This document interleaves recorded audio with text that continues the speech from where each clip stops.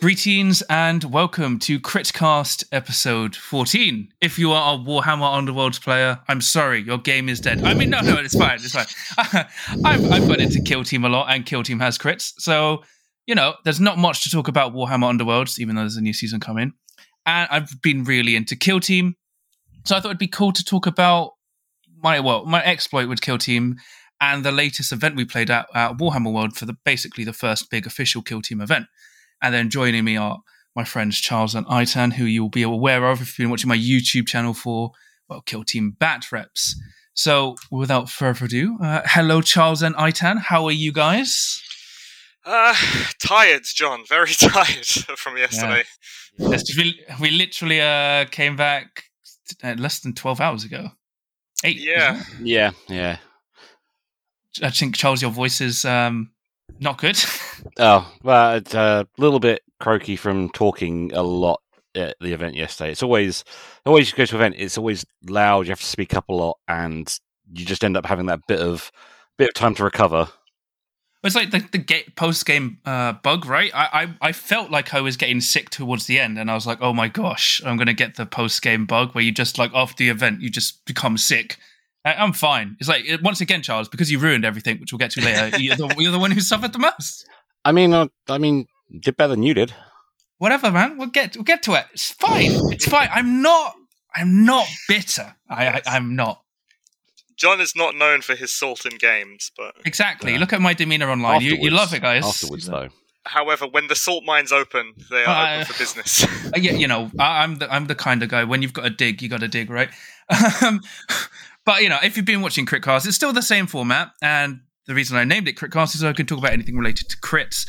But as it's Kill Team, I think it's fair to Charles and Aitan, how did you actually get started in Warhammer? Because, it's always interesting to find out how my guests started in Warhammer, basically. If you want to go first, Aitan? Sure. I started playing first year of secondary school, so I would have been about 12 years old. At the time, and it just went on from there. When you're always a little bit of a nerd and you're interested in these kinds of things, you kind of fall in with that crowd. That's it. I've kind of been playing on and off ever since. Well, I mean, not really on and off. Probably for a solid 15 years or so. I was probably playing Warhammer extremely regularly. I mean, we used to have a Games Workshop maybe 10 minutes walk away from my house, so that'd be a really easy way to just go spend the weekend, essentially. Go there, hang out, play some games, see people, do some things.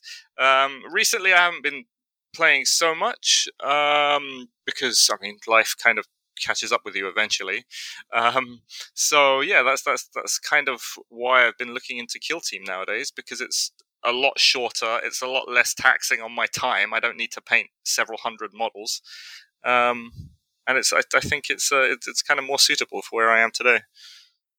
Yeah, because I think you haven't played a big Games Workshop game for technically a few years now, because you've been on and we've all been building Age of Sigmar arms and 40k arms, but we never really finished them because it's just the nature of it now. Yeah, so we can't really. There's not really much time to practice anymore because a game of Age of Sigmar with all the tournament rules and stuff in place will take several hours. So you kind of need to open up an entire afternoon to do that. So when you don't really have that much practice time and you're kind of just building an army just for the modeling fun, really for maybe 6 games over a weekend once a year, it's not really feasible to do. And especially with Games Workshop's release schedule nowadays, they could release something, I could make an army today, design everything, decide what conversions I want to do, and by the time they're done, the army could be invalid. And for you, Charles, because quite similar to Aitan. Started in secondary school in towards the end of second edition, before third edition came out. It was probably maybe 6 months before third edition, at least. So I remember playing second edition with all the crazy psychic power stuff, and essentially played Games Workshop. Moved into things like War Machine as well, and other games like X-Wing. But I've played, just played 40k and Age of Sigmar and Fantasy on and off for like the last 20 years. Still playing a bit more because we've just started our local club, Slow Grow Age of Sigmar, and we're playing like 1,000-point games and finding it a lot more fun and easy to get games in when you don't have to spend 4 hours playing a whole game. And Kill Team played a bit of the first edition of Kill Team, but really got turned off by a lot of the broken power combos that people would take, because if you weren't taking them, were you really playing Kill Team? But with this new edition, the lot tighter rules, better stat distribution on kill teams, and as they are now supporting more and more kill teams better, it was good to get back into it, and it's a relatively short and easy to play game. Yeah, because I think, even setup can take a while, but like the biggest thing when we're playing it, but the game may take, or even 4K, game make 2.5, 3 hours, but the problem you spend like an hour setting up, including probably an hour de-setting up, or packing away. And it's the funny thing, we've been playing for like years, and it's part of the reason we've all moved away. I just moved to Games Workshop Skirmish Games Underworlds, but you guys kind of moved away from Games Workshop because you guys play like a lot of L5R card games in general.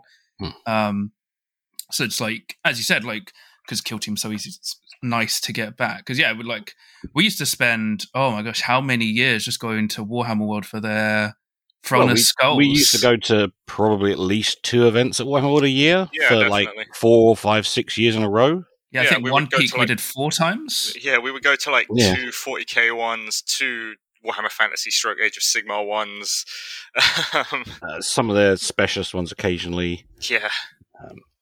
But it's like Kill Team has kind of reunited us back into the Games Workshop fold. It's like, my problem is I keep telling people there's no one to play Underworlds left. I have no one to play. My player base has gone from 45 players to 4. I need to travel 4 hours for a game. And Kill Team, I can literally ask anyone, and anyone wants to play. So it's easily accessible.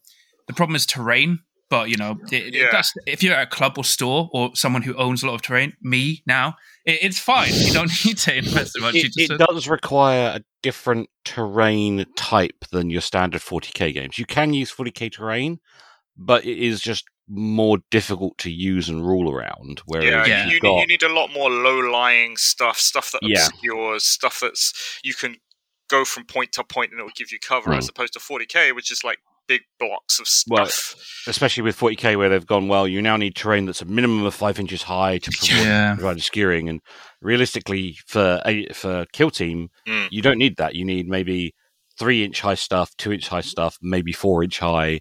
But you want like lots of low scattering terrain. And that's the issue we had when we tried to play a couple of practice games on the Friday at Warhammer World, and we only had 40k terrain on the table, and all their terrain is very large, blocky things, and it just we kind of got a couple of games in, but it was far more difficult than using the terrain on the day. Mechanically, everything worked, of course, but I mean, in terms of the way the game is meant to be played and the way the kill teams are balanced against each other, they're very much, they expect you to be playing on a board with a lot of low-lying terrain. Yeah, but that's something I'm going to cover in a video, because I'm an article, because I'm working. I think after playing at 2 events now, I think I've pretty much settled on the ideal board and terrain setup for a kill team game, which would be useful for players and TOs. But outside of that, the game's like, terrain is an important thing. But as I said, for today, we'll be talking about our experiences. Yes.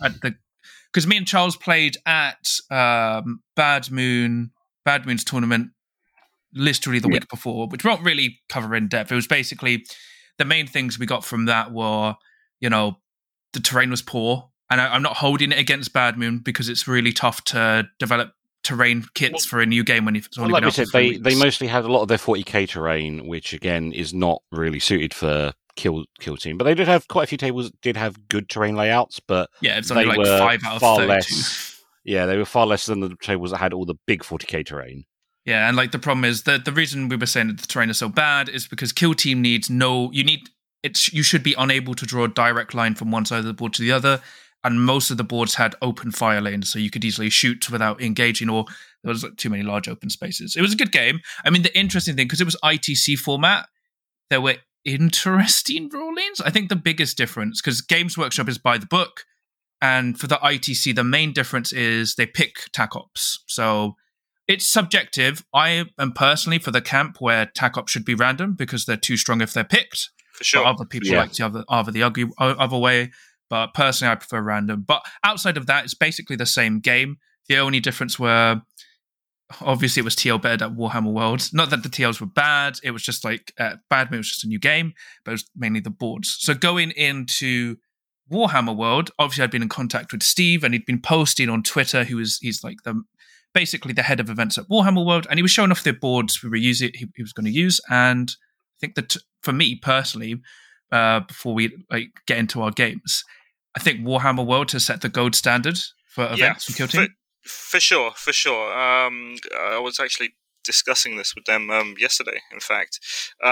So for those who weren't there, essentially what they decided to do was have standardized board setups. So they had two types of board, and they would say, okay, we've set up all of the terrain for you, and this is how you're going to play it, and here it is. And then what they would do is after the second game, they would swap the terrain around, so you basically weren't playing on the same board for the entire weekend. But what that kind of did was removed a lot of the strange things that you can get if you leave the players to set up the terrain themselves. Definitely. You know the boards are going to be fair because they're designed. Oh, yeah, also, one additional thing is that they chose the missions specifically for the terrain that they had and the boards that they had.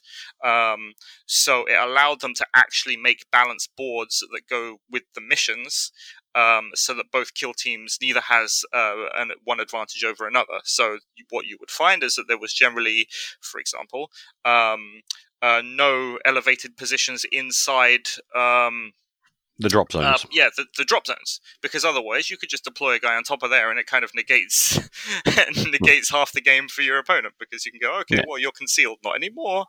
Well, one thing I wanted to talk about is because I was talking about this with Steve because he was asking my opinion, and like the way I've decided the way the game works best for us. If you watched our bat reps, like what we found early is so like my core principles that I'm pretty sure Charles and I tend to agree with is when you're playing games of Kill Team, you need at least 3 vantage points, maximum 4. They cannot be within a deployment zone unless it's the mission with the 9 inches on deployment, because that's unavoidable.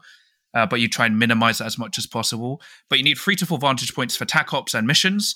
You need at least like 1 big piece of heavy terrain. You need like at least like a few pieces of heavy terrain. And the key thing is objectives need to be at least like the marker or the 2-inch radius needs to be away from terrain. And the reason, at least for the objectives close to your deployment zone, because the reason about this, it makes it tougher for you to stand on objectives, but it forces you to use barricades more, even though barricades are good in general. And it actually gives you a reason to take Fortify. And then, then another thing is, what do you call it? I was a big proponent for asymmetrical deployment, because as I'll get to at the end of the tournament, they were tracking who was attacker and defender. And at the moment, the attacker has a huge advantage. And if boards are symmetrical, it's no downside for the attacker. So I'm pretty sure all the boards were asymmetrical as well, right? Yeah. You couldn't beat any file the two layouts were both designed to have at least some asymmetry in them. Like one side may have a vantage point closer to their zone, whereas the other side had a bit more cover. And it was very well laid out to work with the 4 missions picked. Yeah, and the good thing is they also did a sheet which had all the pieces of terrain that were on the table and saying, this is heavy, this is light, this is a vantage point. So there was no arguments in setup, and you didn't even have to go, well, this is XYZ, because they'd already said, here's the rules for all the terrain. Oh, yeah, because like the thing I was going to bring up to that, I was on the way up, I was like, oh, you know what, I didn't bring my Octarius book because I'm not playing Octarius Warband in case they're using the Octarius terrain. And then you came up on the day and they had it all printed off for you. So even if you didn't bring the book, you knew all the special rules, because like scrap piles you can scramble across. So, but they're only in the Octarius book. Yeah, and it was just like the fact it identified terrain, instead of like debating with your opponent what it does, you literally go to the sheet and they would go that, and you go, yeah, cool. And something that caught us out completely is we've always declared in the Octorius terrain the doors as traversable terrain. No doors. But nowhere in the rules does it show that the doors are traversable unless you choose them to be. And I believe that probably caught several people out there as well. Yeah. But it's you rule the terrain yourself. One more thing I want to mention, go on now. By the way, is about the whole asymmetry of the setup. Is that when you're the defender, you get to choose your drop zone, and that's the whole point about being the defender. That's the advantage that you get, because otherwise you set up all your stuff and your opponent knows exactly where you're going, and you need to have a difference in the drop zones for that to even be a viable choice. And if you just have a purely symmetrical board, that isn't a choice for the defender to take. Because if you win the roll-off, you can choose whether you want to be attacker or defender, right? And in some instances, it might be better for you to choose to be defender because you get to choose the drop zone that has the terrain in your favor. And it is 100%. Part of the game, and trying to mitigate that, I think, is a bit of a mistake. Yeah. 100%. It's especially with what you can do for going first, it's too strong if it's just symmetrical boards. But back to the door thing, they did say it's fine for your own games, but there are no official rules for doors. And we were like, oh, so yeah, it's just messed up a bit. But going into the game event overall, we'll get back to it at the end. But the event was amazing. But for round one, I mean, I guess I'll go first. Sure. Let's tell people what we're running. I was running my Hive Fleet, which I've been running for a while now. I mean, I thought about doing Custodes, and I probably would have done much better playing Custodes, but my problem at the moment is they're too good in the point where it's not fun to play them because they basically break the game at the moment because of their rulings, and they're just oppressive. So I went with Hive Fleet because I play Tyranids, and they're just really good. They're super mobile and they allow me to do crazy things, and they're just very strong. So game one, I was playing against a Death Guard player, which I've never played, and we were playing. Mission one was loot and salvage, right? Yeah, 1-1 was loot and salvage. So 6 objectives that can only be each looted 3 times per game. Yeah, so my fire team is 10 Gene Stealers with a leader, all double running claws, 3 warriors with lash whips, bone swords, and a leader, and then 6 Hormagaunts and 1 Termagaunt with a Devourer because I only had 7 spaces left. Otherwise, I would have gone 8 Hormagaunts. So I ran my 5 Gene Stealers and Hormagaunts, and basically the way I played that game is I know Also, it was amazing. It was Death Guard because he was so slow.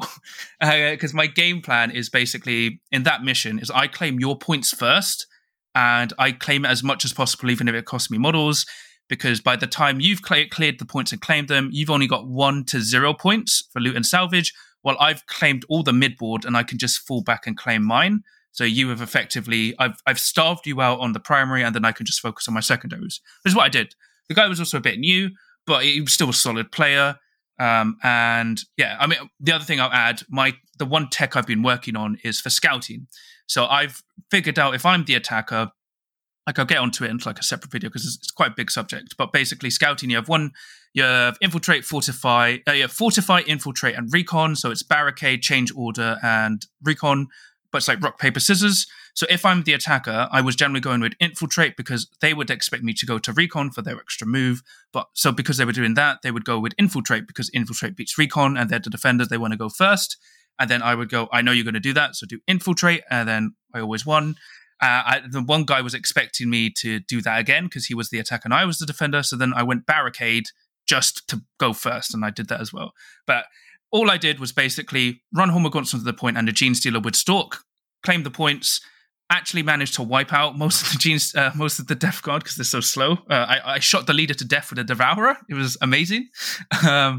And yeah, I maxed out everything. Got all my secondaries. I went with security because security is amazing. And it was a really good game. Death Guard are very annoyingly durable because my crit doing feed 6 damage, only 1 went through, and then a normal strike did 4. Very, very frustrating. Yeah, just any kind of negation save is very strong. Yeah, so they're unpredictably tough. But the problem is his mobility. He basically could, because I was going first turn I wiped out I basically claimed all his points. He couldn't get to in time. He got 2 or 3 points from the primary, but that's because I'd burned them all by the time I'd got them and he couldn't do it. And then, yeah, won. Really good game. He came from Newcastle, so shout outs to him. He drove up on the day, madman. But it's an amazing game, really fun. But that was my game one. I guess Alright. Charles, you can go. Yeah, so my game one, I had a mirror match versus the other Forge World player. because you were running Forge World as well. Yeah, I was running Forge World. I had a Ranger fire team and a Vanguard fire team, both with an arc rifle and a plasma rifle. An alpha for both of them with both power weapon and arc pistol, which in the new Hunter Clade kill team you can't do. I then had 4 Sakaran infiltrators that were 2 with power weapon stub carbine, 2 with taser goad stub carbine, 1 of each Rust Stalker with 1 of each weapon option, and then an alpha for each. And the infiltrator alpha had a power weapon stub carbine, and the other one had the only option, which is the... Oh no, they've got 2 options still at the moment, but it's the transonic, the claw... Transonic blades. Yeah, it's one of the odd ones. They're changing right? Hunter claws. Yeah. Oh, and I think we should mention... I didn't actually... Oh.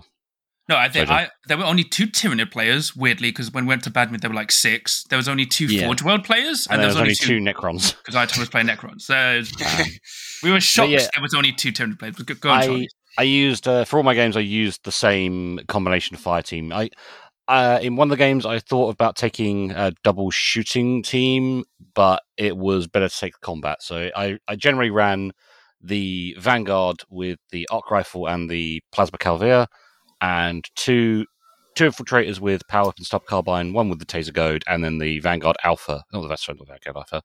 The Sakaran Alpha with power weapon stub carbine.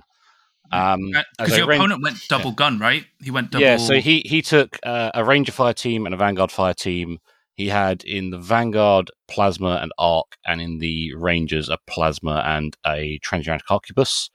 And he took I can't remember if he took the Ranger. He took one of the 2 alphas. I can't remember if it was a Ranger or a Vanguard one. But functionally, they have exactly the same rules, so it doesn't really matter.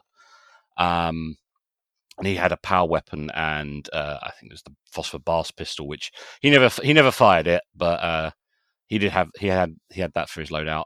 Again, it was loot and salvage. I was playing with security as well for my TAC ops, and I had central control taken hold, and the third one was I can't remember what the third one was. I think it was the shoot people on points to score protect more assets. Protect, that's the one. Yeah, protect assets. I think I only managed to score 1 point on that because he was cannily staying away from them. Well, I say cannily. I managed to use the Sakarans to push ahead early. He stayed relatively backlining to make use of his guns and the terrain, because it was a very much a cat and mouse game of most of his stuff was deployed, concealed. I was the attacker, so I made him deploy first. Most of his stuff was concealed. I also concealed a lot of my stuff, and it was very much whoever revealed first would get to shoot somebody and then be shot in return. Yep. So we played a very cagey cat and mouse game, and it kind of went... First 2 rounds were very much set up, and then 3 and 4, there was a lot of brutal exchanges going on. But I managed to advance up, mostly capture my 3 objectives early and score a number of primary points. And I was then scoring central control and hold the line, and just preventing him from scoring his TAC ops. He did manage to, in the first turn, he used the Alpha to help get his arquebus up onto a vantage point, and then the second turn it blew away my leader in 1 shot, and then promptly got shot back and died. But that's because it can't survive. Well, nothing can, because it's only a 7 wound body, and 7 wound bodies are surprisingly squishy. On a 50 mil oval or something? A 70 mil oval? It's on the really... I'm not exactly sure what the size it is, but it's the really long oval base. But it's a very odd one.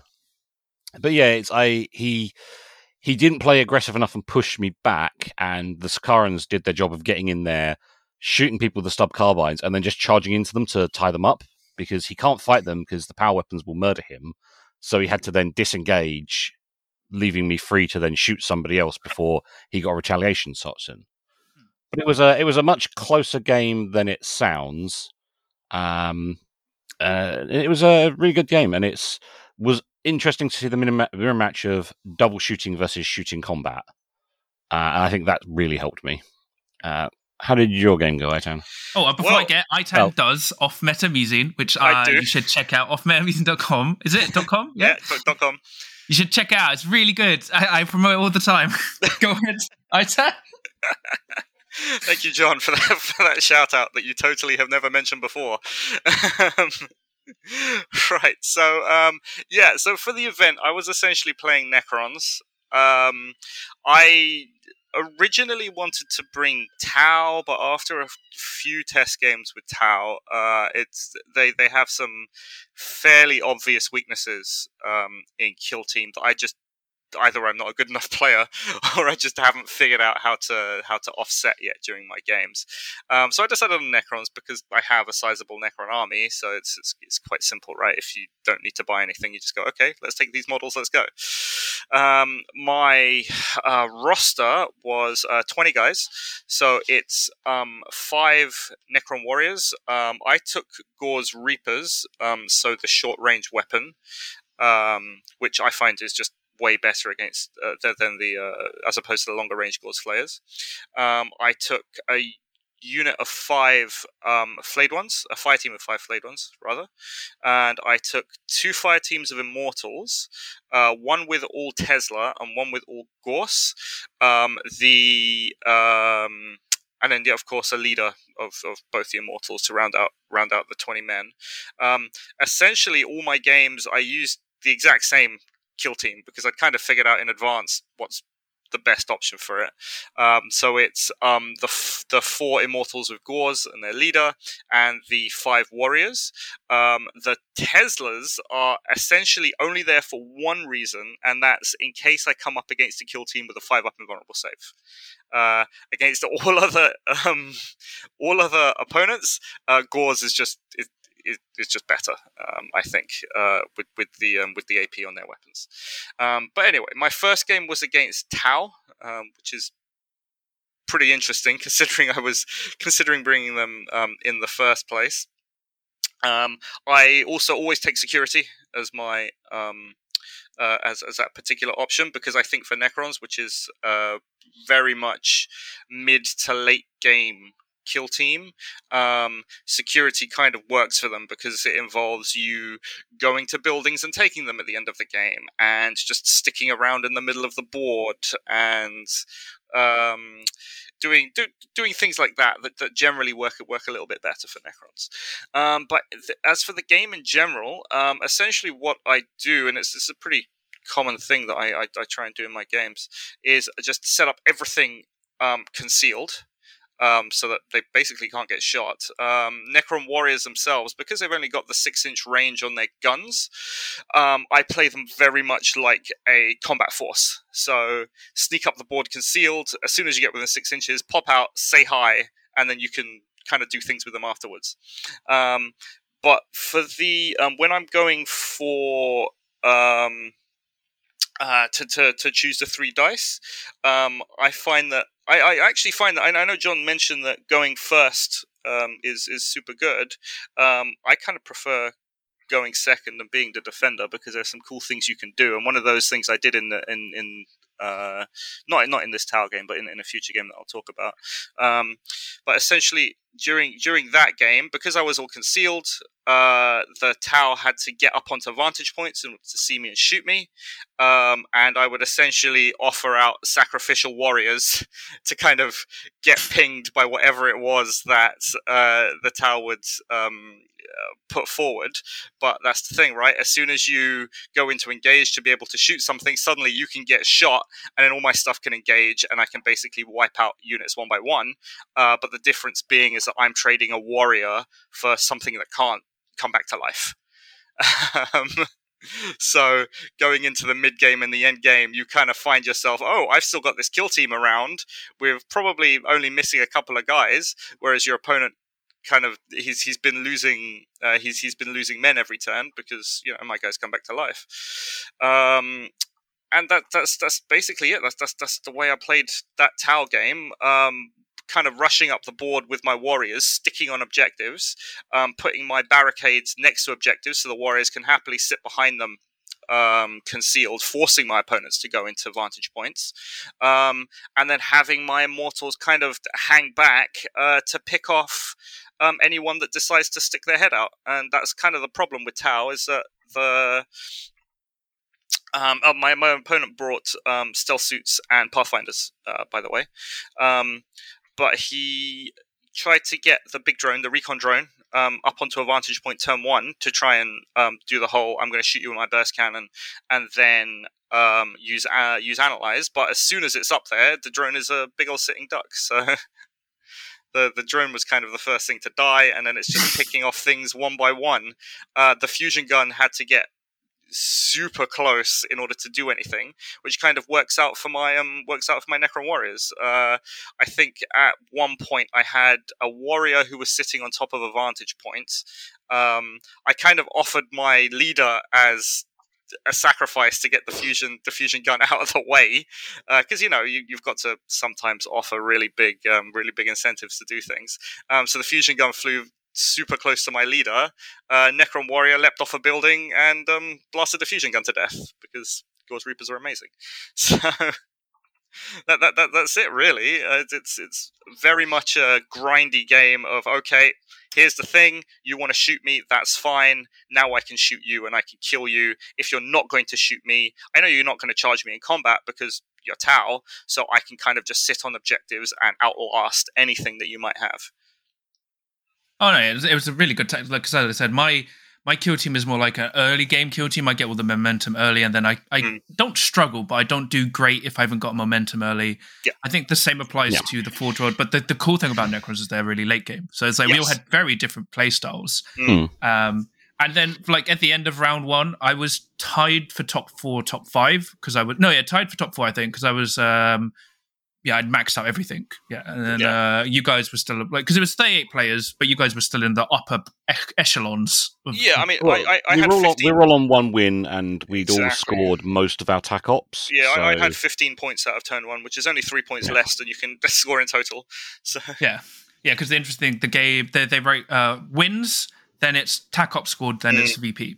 Yeah, so I'd max out everything. So going into round 2. I played Orc Commandos. What mission was that again? It was the 6 objectives, but where you hold them, then you walk off them to capture others. I think it was 2.2. It was 2.2. Not domination. But it was Seize Ground. Seize Ground. So it's a really good mission. It's quite balanced. You kind of have to remember you don't have to sit on points, but then it's really easy for your opponent to steal them because you basically, if you hold 2 or more, you get 1. If you hold more, you get 1. If you hold one opponent's objective, you get 1. If you hold 2 of them, you get 2. You get another 1. So you can get 4 a turn. So I was once again Seek and Destroy. I once again became the attacker. My opponent went for Infiltrate because he thought I was going to recon, and I infiltrated him to get first. And I went Seek and Destroy this time, partly because I was like, maybe I should go Infiltrate, but I haven't played enough Infiltrate, and I'm more confident with Seek and Destroy. So I did my trick with Seek and Destroy where I get Challenge and I had Rout. So I did my Stalk because I have Adrenal Gland, so I make a 9-inch move, a 7-inch move, then I can make a 9-inch charge. And I basically could get on his left flank either his Grot, Commando, or his Daka Boy. And originally, in the scouting phase, I was like, you know what? Statistically, John, you should go for this Grot. It's 7 wounds. Your Gene Stealer's going to kill it. If it kill it, you get Challenge for 2, and you get Rout for 1. That's 3 VP, bam. And then I looked at the Daka Boy, and I was like, did you give him Chopper? And he was like, no. And then I was like, he's only 3-4, right? And he's like, yeah. 3 attacks, 3-4. 10 wounds. And I was like, okay, you know what? If I kill this guy, the Grot is annoying, but, what can the Grot do? I'll get to that later. And then I was like, the Daka guy, he can actually be an annoying threat, because if he gets within 6, he could just blast me apart. So I was like, you know what? I don't need to pop feed. I'm going for the kill. Charge in, 4 hits, 2 crits, and a hit. Then he basically rolls 1 hit, 2 hits. He hits me 3 times. He hits me 2 times and parries me. And then I go crit for 5. And then I've got like a crit and a hit left, basically, or something. And then I'll go, okay, I'll crit you. And then he goes, before I was going to strike, he said, before you do that, at the start of the combat, he's like, I have a tactical objective, a tactical ploy. that lets me for 1 CP negate 1 strike or 1 damage dice, like from shooting or attacking. I was like, what? I was like, yeah, it's just 1 CP, but you get a strike. And it was like, and you've only rolled 4 hits, right? I was like, yeah. And then he parried one of my normal hits, so I had 2 crits and a hit, and then he struck me twice, and then he just went, "I'll take your crit. Are you going to crit me? Yeah, I'll pay a CP, and then I'll hit you." So I live on 1, and then I was like, "Oh, that's free." Like a challenge had immediately failed because the problem I have with Seek and Destroy it's the same thing with Underworlds. I love aggro, but then what I found if I was playing too aggressively, it forced me to do early gambles that could cost me the game, and denying myself 2 tack up points immediately was like, oh crap. And then what he did is basically I'd sacked a Gene Stealer for no reason. And then basically turn 1 scored 1 point. He scored 4. He scored 4. Turn 2, he scored 3, sorry. Then I scored 1. He scored 3. He was scoring all his tack ups because his stupid grot was flying around the board claiming everything with his amazing slingshot. So then at the end of turn 2, it was 2-7 to him. At the end of turn 3, I managed to claw it back to, because I was losing Gene Stealer, so he was always ahead on numbers. Turn 3, I managed to claw back 3 points, so it was 6, 5-9 or something, 5-7 or something. And then on the final turn, I managed to wipe out most of his stuff, so we were on even numbers. And I controlled all the points, so I got 4. I got loot and salvage for 2. And effectively, I made a YOLO charge that would have won me the game if my injured leader, who would have died if he rolled a crit to hit me, and he failed to roll any crits, and he basically did that annoying negate damage to survive on 1, because if my leader killed the burner boy, I would have got another point for route, and then I would have cleared all his points, would be holding none. But then he realized if he just stayed where he is, I used 1 Gene Stealer on 1 wound left and 1 Gene Stealer on 3 wound left to control his other 2 points, and I still control 2 of mine. But he effectively won by 1 because he controlled 1 more point in my territory because I couldn't clear it. I had to go and contest. So, because I couldn't kill the Daka. It was a Daka boy. I should have charged the Daka boy. It's fine. No, it was a Slasher boy. I couldn't charge the Slasher boy. The Slasher boy would have murdered my leader. But he used grenades really well. And in the end, we calculated it, and I managed to turn it from a crushing defeat into a 12-11 loss. And I was very annoyed at myself because I didn't research because I played Commandos a lot, and I didn't research the Commando attack ploys, because otherwise I would have and I was annoyed because if I'd gone for the Grot, I would have won. Because that stupid Grot did so much stuff, but we'll get to the Grot later, because everyone basically played against the Grot. And then I found out he was the creator of the game. And he was like, it turned out I was his toughest game the entire tournament. And he said, in a long time. So I was like, you know what? I'll take that. Because he was like, the game turned into like 5D chess. Because when we play games, you have your casual game, and then you get to the point where every move is like, it's like that scene in, The Hangover, when you're just like massively calculating everything. So that was the game. It was really fun. And yeah, I lost by 1 to the creator of the game. So that was fun. You guys will have an even better round 2 than me. Yeah, Charles, who did you play against? Do tell. This guy who's a blogger, I think it's something like off meta something. Exactly. Yeah, we ended up being drawn against each other in round 2, which always seems to happen. You go to a tournament with friends, and some of you get paired up in a round. Exactly. We were both on a win. We both scored relatively well, so it ended up just being the way the random Swiss happened. Yeah, we got paired. So again, I'm sure you didn't bribe the TO. I'm sure you didn't. Well, I took the same fighting I took in the previous game with the Combat Sakarans and the Arkham Plasma, because I know the Necrons are strong in melee because they have quite decent damage, but they don't have a lot of attacks. They're metal fists, that's why. Yeah, the massive bayonets. And if I took double shooting, his shooting is better apart from my special weapons.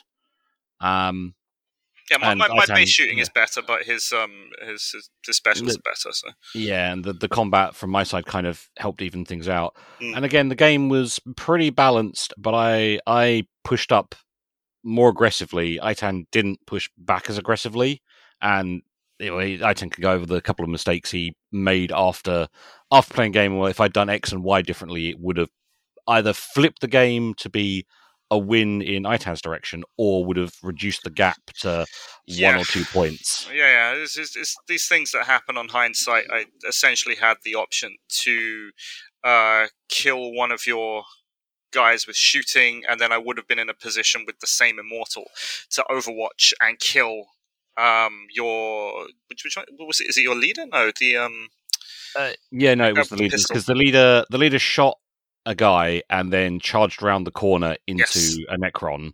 Yes.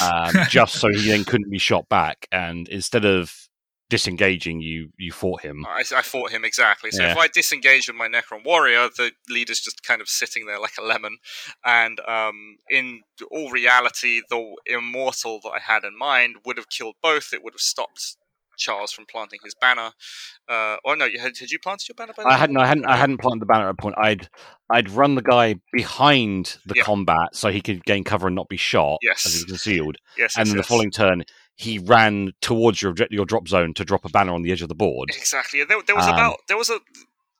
that one move, there was about 3 or 4 victory points in it.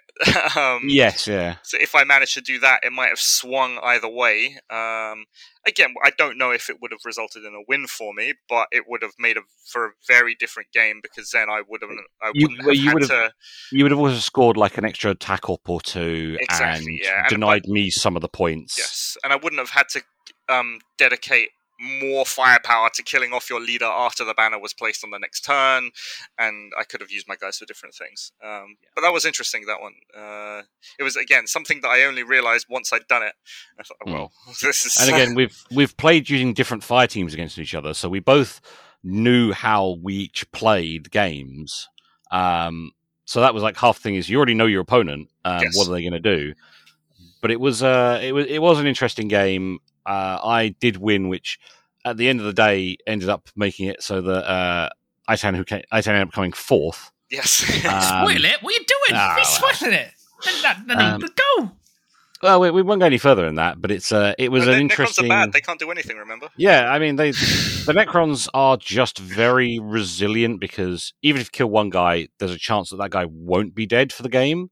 You made all of your will be back saves, because you did it twice on Immortals, I think it was, and once on a Warrior. Twice on Immortals, once on Warrior. Yeah. Well, no, it would have been 3 will be back. So it must have been 2 Warriors and 1 Immortal. Yeah, and they are just resilient to taking a lot of damage, because 3 up saves, 4 up saves, the 9 wounds and the 10 wounds just mean you've got to put either a decent shot into them or multiple hits to even bring one down. And if you don't kill them, and next turn they get 2 wounds back. Yeah, and again, we both pretty much started all concealed apart from one guy. Yeah, and it was a very turn 1, get to positions, turn 2, few shots back and forwards. I mean, you killed them all on turn 1 by leading that guy onto a building. So. Yeah, my. Was it the arc rifle? It was the arc rifle. No, it was the arc rifle. The plasma was in the other place. He leapt up a building and zapped an immortal with like 2 crits and 2 hits. Yeah. He didn't save anything and just fell over dead. Which Itan then you will be back to him. Which then he doesn't take the stun effect from the arc rifle, because he's incapacitated and removed, so he doesn't get the stun. So when he came back next turn, he had his full AP. Yep, nice. But yeah, you guys continued the situation of every time you go to tournaments, you play each other, right? Yes. Pretty much, yeah. Pretty much every single tournament for any kind of game system. Didn't you go to like a 200 player tournament and still ended up playing each other? Yeah, I'm pretty sure we have. We did. Yeah, I'm pretty sure we did. So some of us had a really good round 2, which we never stopped talking about occasionally, and then some of us had a really bad round 2. Round 3, I mean, it wasn't bad. Didn't win, but I really enjoyed my game. Round 3. I'm gonna go get some popcorn, by the way, whilst you. Yeah, I mean, Itan and Charles have heard a lot about this. Yeah, been following on social media, you might have been seeing me talk about this in some capacity.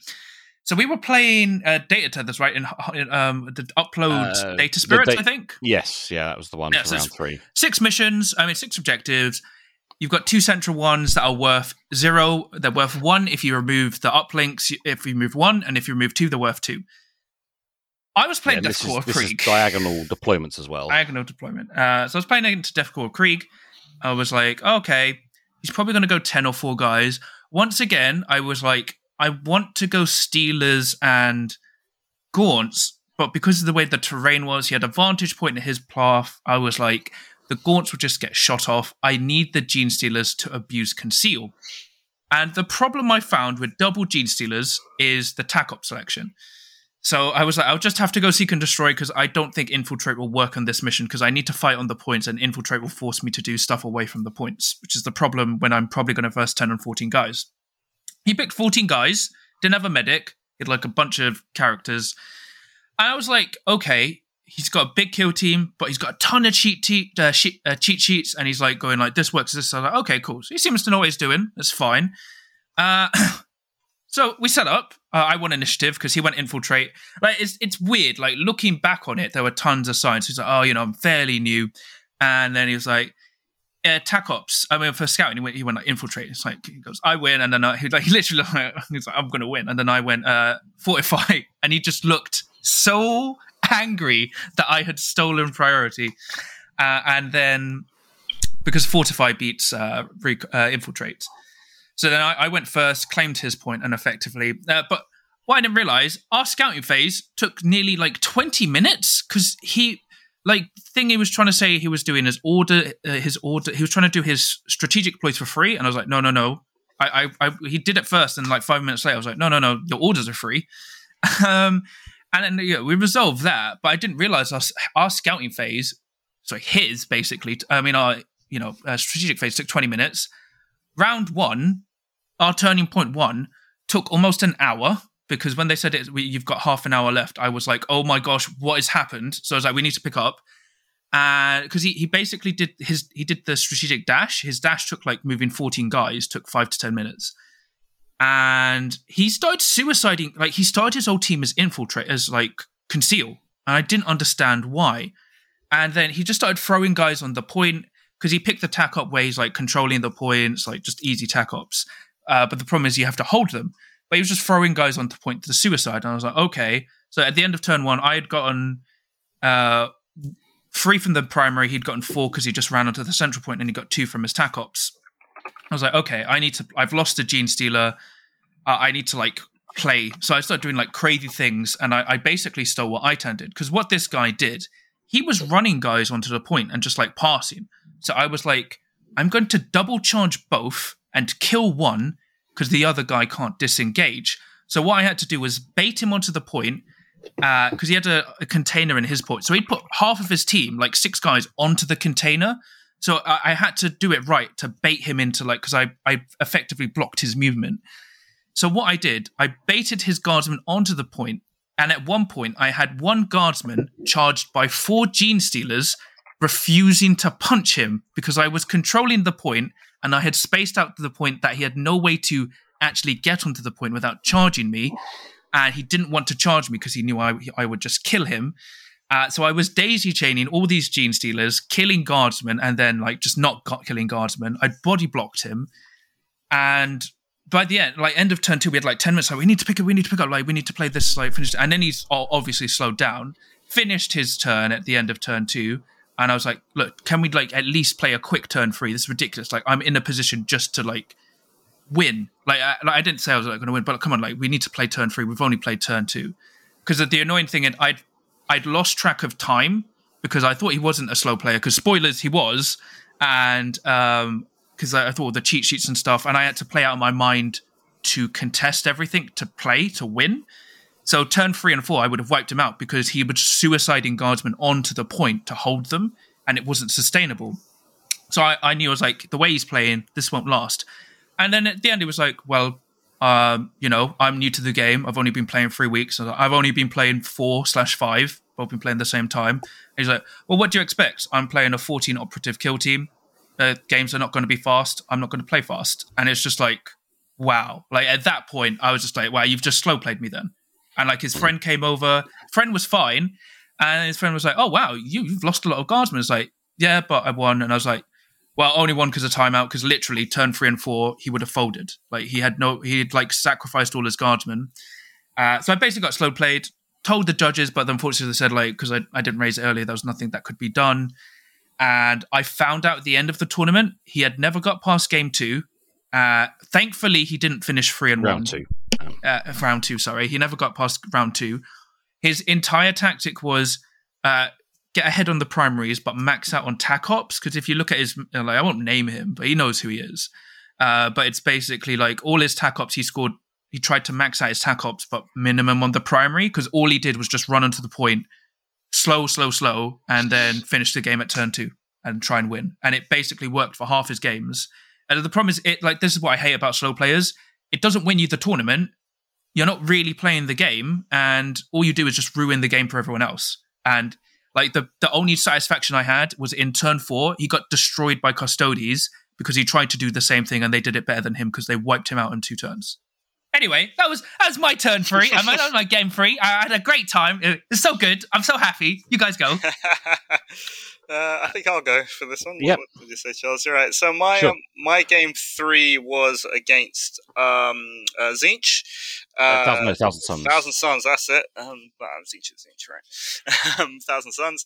The kill team consisted of a bunch of Zangor and a bunch of Rubric Marines and an Aspiring Sorcerer, and there was like the heavy weapon in there. So a pretty standard Thousand Suns list. I was the defender in this particular game. So what I chose to do is, again, set up everything concealed, which, it works for me. But when choosing the dice, I opted for changing the order of one of your operatives in the first round. Now, obviously, if you're playing against Thousand Suns, they've got their psychic powers, and one of them is Firestorm. And Firestorm is like a big old barrage AoE weapon that the sorcerer can use. And if he does so, usually, if it's against things that are like, I don't know, 7 wounds with a 4-up save, it'll get a bunch of damage on a bunch of guys. It might kill a couple of them. So what I wanted to do, because Thousand Suns, pretty much their entire linchpin is the Aspiring Sorcerer, and if you take him out, it suddenly becomes a really hard time. I wanted to offer a big old juicy Firestorm target to try and bait out a sorcerer attack. So essentially, I lumped up 3 Necron warriors and a couple of immortals. I think my Lord was in there also on one side of the field, all in base-to-base contact with each other, all concealed, just thinking, okay, well, you know what, maybe something will happen, and maybe not on the first turn, because generally I don't really play to do stuff on the first turn. I play to set up on the second turn. That's kind of why I like playing as a defender, because you can kind of go, okay, all my stuff is concealed. I can see what my opponent is doing, and then I can try and react to it. And then generally on the second turn, the defender will get to go because he was defender last turn, and it's more chance that he'll go at the first on the second turn, and then you can kind of do things to take advantage of any mistakes your opponent may have had. But he also chose to change the operatives' order, and he changed it with his sorcerer, and he did his Firestorm. His Firestorm, it did a bunch of wounds, but Necrons, they heal 2 wounds at the beginning of each round, and Firestorm is only 2 damage, despite the amount of dice it throws into things. So the damage was ultimately pretty minimal, and yeah, as soon as the sorcerer popped his head out, I waited for the rest of his activations, and my last one was, okay, let's change the order of my Lord, and let's have my Lord turn that sorcerer into ash. And that's exactly what he did. He got his shot off. Gauze is super good at taking out Space Marines due to the AP1, and so his Aspiring Sorcerer kind of died on the first turn, which was a massive blow, I think. Anyway, one of the things that he did super surprise me with was his Zangors. He gave all of his Zangors like the magic golden horns, whatever they're called, to give them lethal 5, and then on top of that, he gave them all double Zangor blades. So each Zangor, when they hit you, they would hit you with something like 5 attacks, hitting on 3s or 4s. I can't remember if it might be 4s, with lethal 5, but re-rolling everything. And 4/5 damage as well. 4/5 damage, yes. It's huge damage to be taking in combat. And essentially, I tried kind of to do what I do in most games is, okay, here's my sacrificial warrior, you charge my warrior, okay, you're active now I can shoot you, kill you. And I was doing that, but because he had, it's 6 and 4, so he had... not 6 and 4. He had basically as many activations as I did. So it becomes super difficult to try and keep on top of the activations when you're losing guys. And Necrons, what they're really good at is bouncing back if one guy dies a turn. If suddenly you have 2 guys, 3 guys dying a turn, you can't reanimation protocols everybody because you can only do that stratagem once per turn.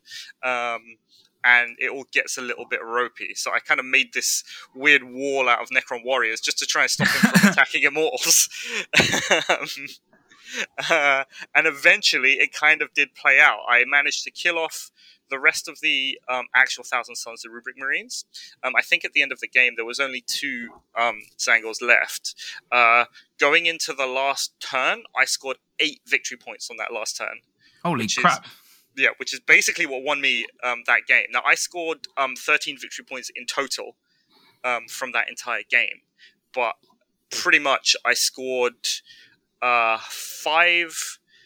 was it 5? Yeah, I think it was like 5 secondaries and like 3 mission objectives, or something like 4 mission objectives and 4 secondaries on that last turn. So it was a little bit dicey. But I kind of managed to pull it back once I'd managed to get everyone out of the way, because I really just could not let those Tzaangors just run from guy to guy, knocking them out every turn. And I did my usual thing, which is the thing John has kind of stolen from me, is push the warriors up, then pop out. They can shoot, but on that turn when they go engaged, as they haven't moved, they can shoot at one thing, charge at another thing to lock it up. Because they're out of AP, they can't strike. And then to get out of that fight, whatever that they're in combat with either has to kill me using his activation, and then he's only got 1 AP left, so he's not going to charge something else. All he's got is maybe a move, if they're going to do that, or they've got to waste both AP just to get out of the combat. And as Charles has said, Necron fists are pretty good. I mean, they're not amazing, but when you're throwing a bunch of dice at someone, doing 3s and 4s for your damage, you can really chip them away. And especially how good the Necrons are defensively with their 9 wounds and the ability to come back, I think is a really valid tactic.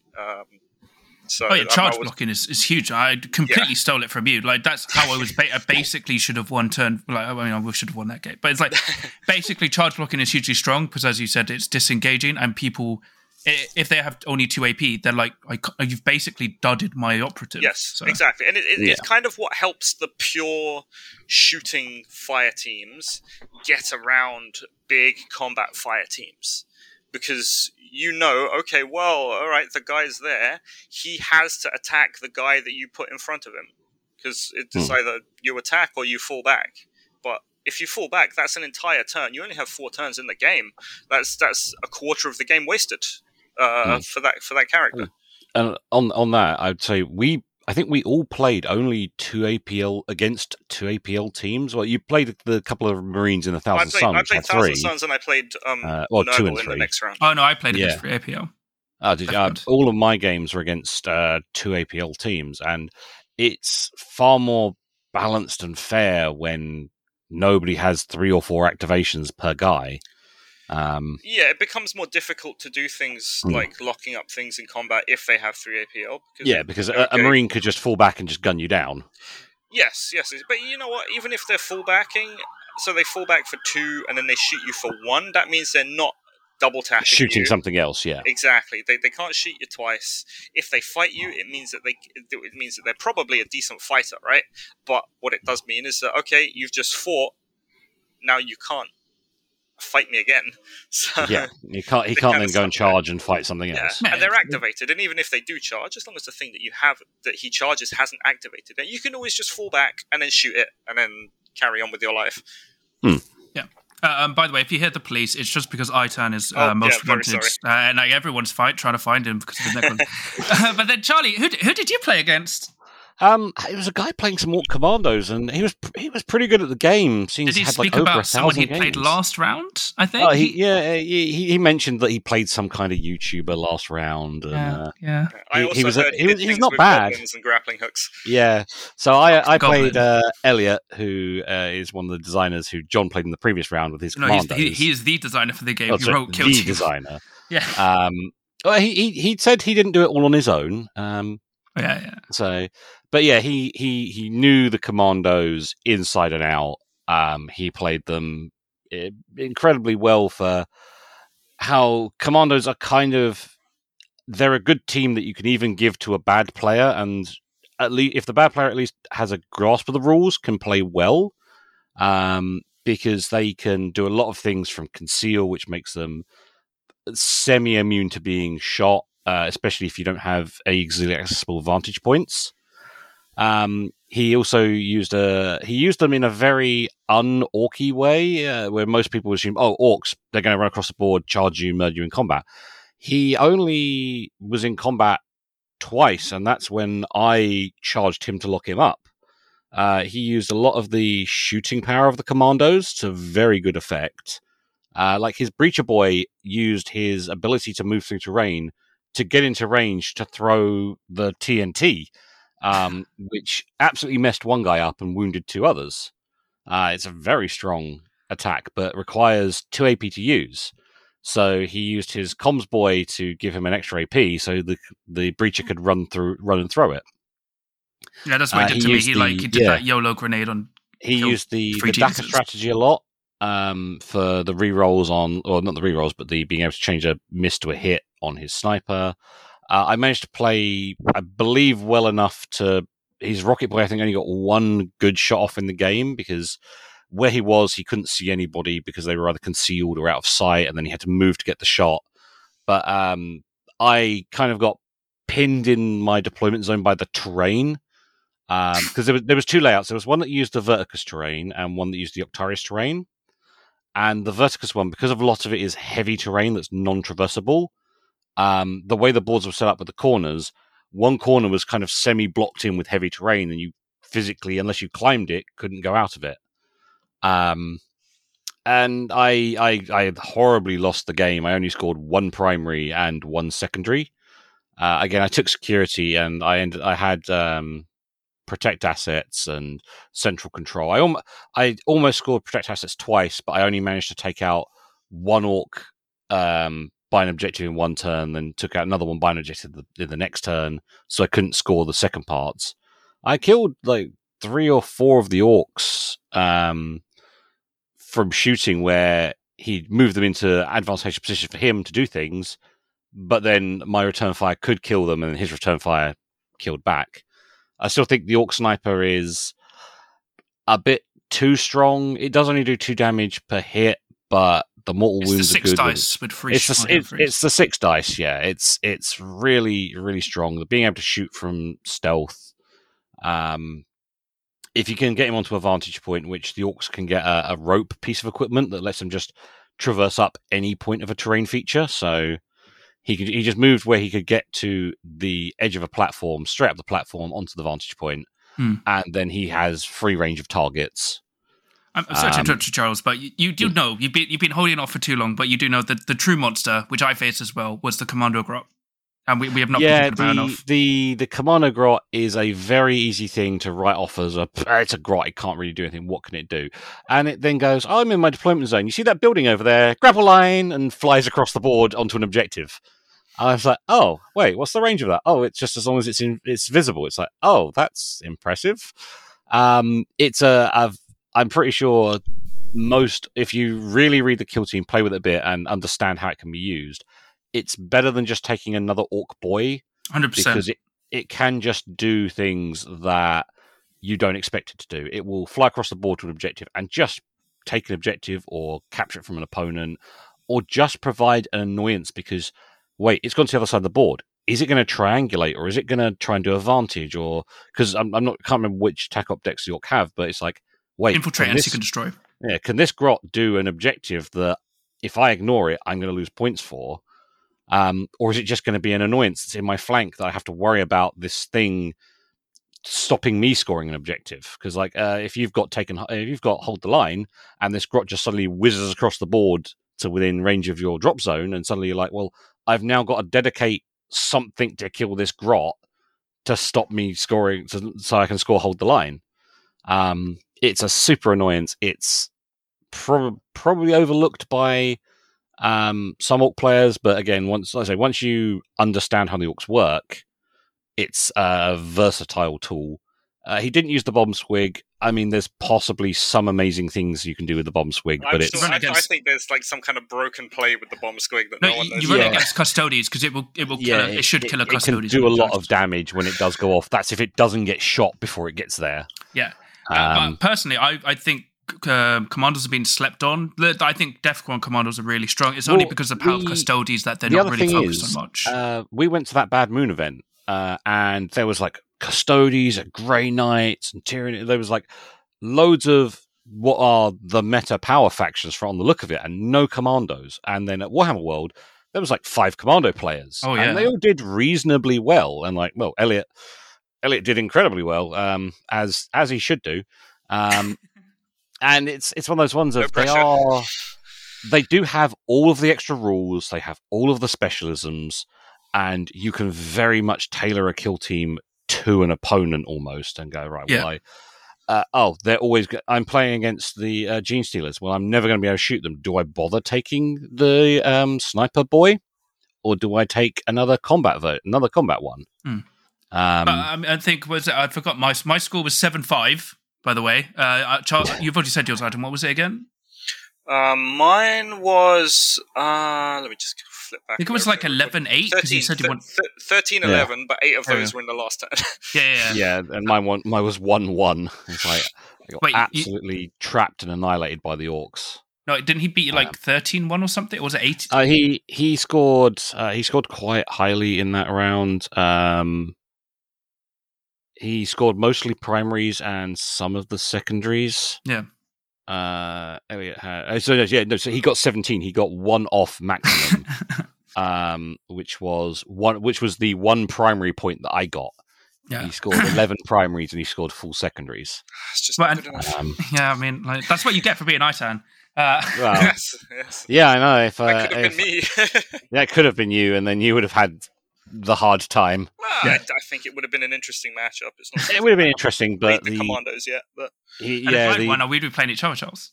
Yeah, probably. Yeah. But then going into round 4, mine was quick. It was commandos.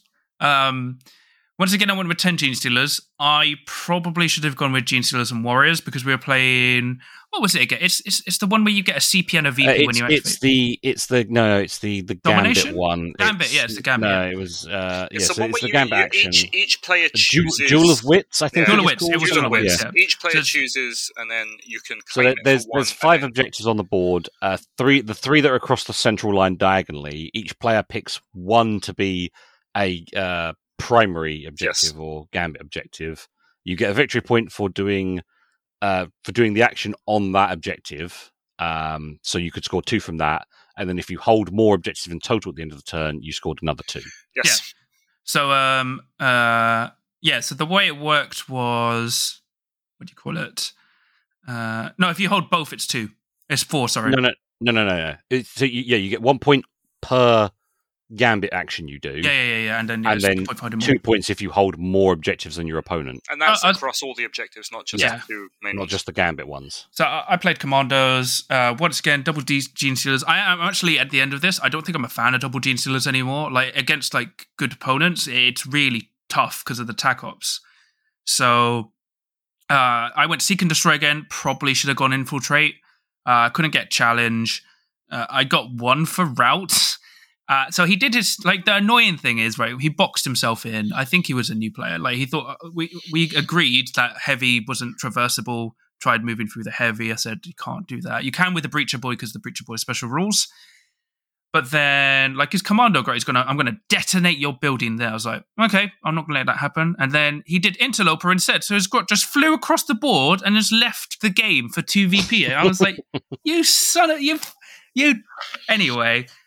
So I won that game. I maxed out, so I got 13 to 2. So he only scored won via Tac Ops. I basically shut him down because he didn't understand the contesting, I think, and he didn't realize that Genestealers are immune to shooting. So I was literally just not being shot at, and I was claiming the gambit and holding more every turn. So even when he won priority, he couldn't contest because I had more on the point.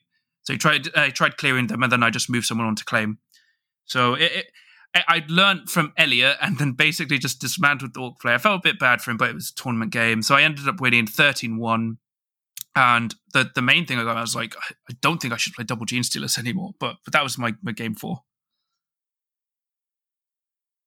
Yeah. So my game 4 was against another Death Corporate Creek player, in fact, playing Veteran Guardsman. Oh, with 14 Guardsmen?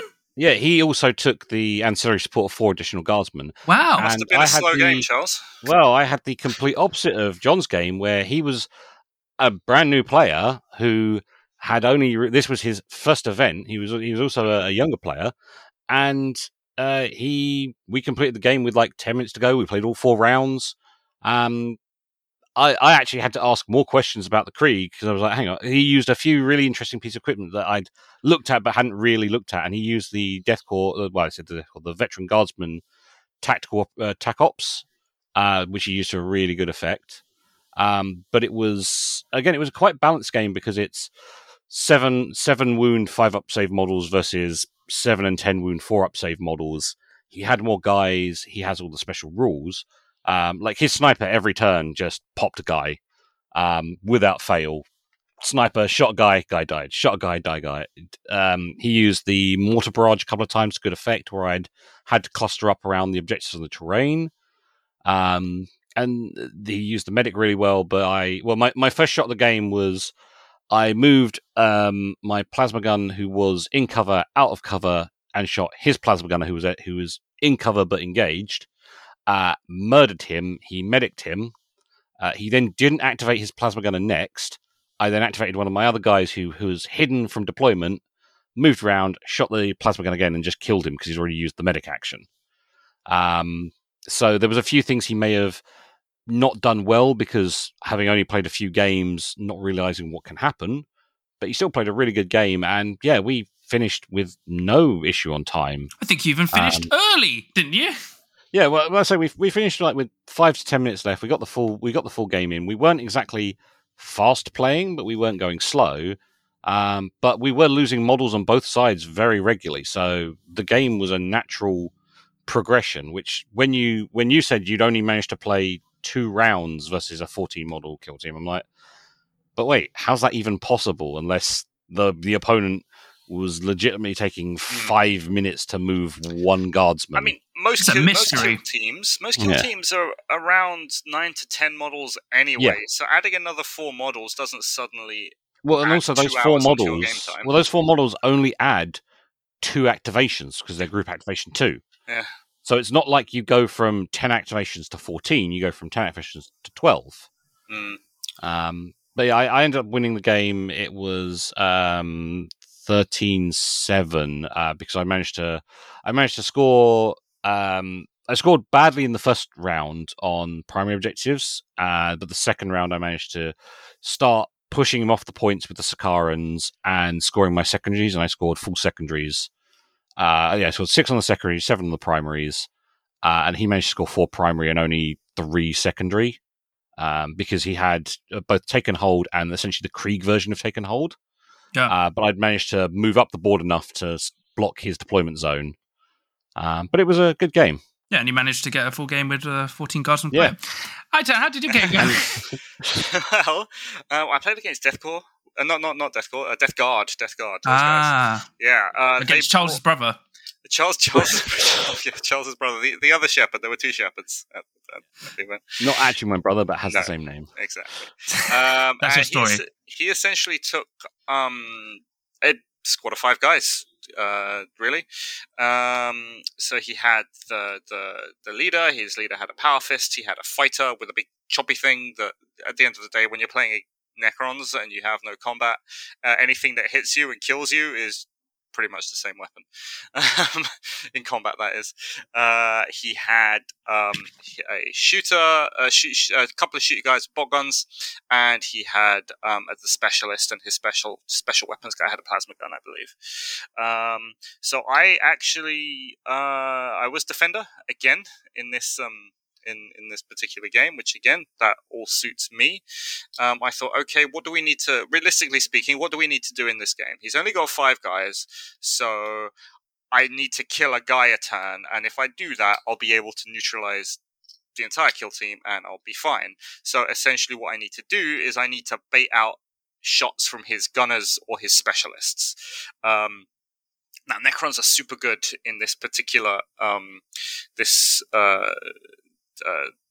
mission, pretty much because what you can do is you can split your kill team into 2, so you can do here are 3 warriors and 2 immortals, and here are 2 immortals and 2 warriors, and you can push each group up either towards the central or one of the points at the sides. And that's essentially what I did. I split my kill team into 2.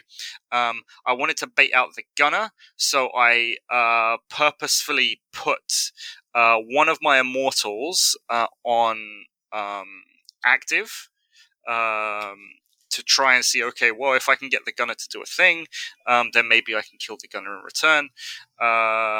Put one of the immortals on active. He had first turn.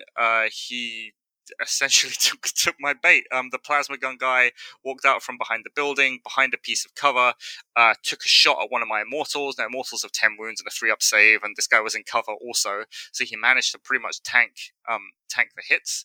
Again, I used the ability to change an order on the first round, so he got 2 immortals in the face and essentially died again on turn 1, which was super good for me. If you can take out 1/5 of your opponent's kill team in 1 turn, that's absolutely fantastic.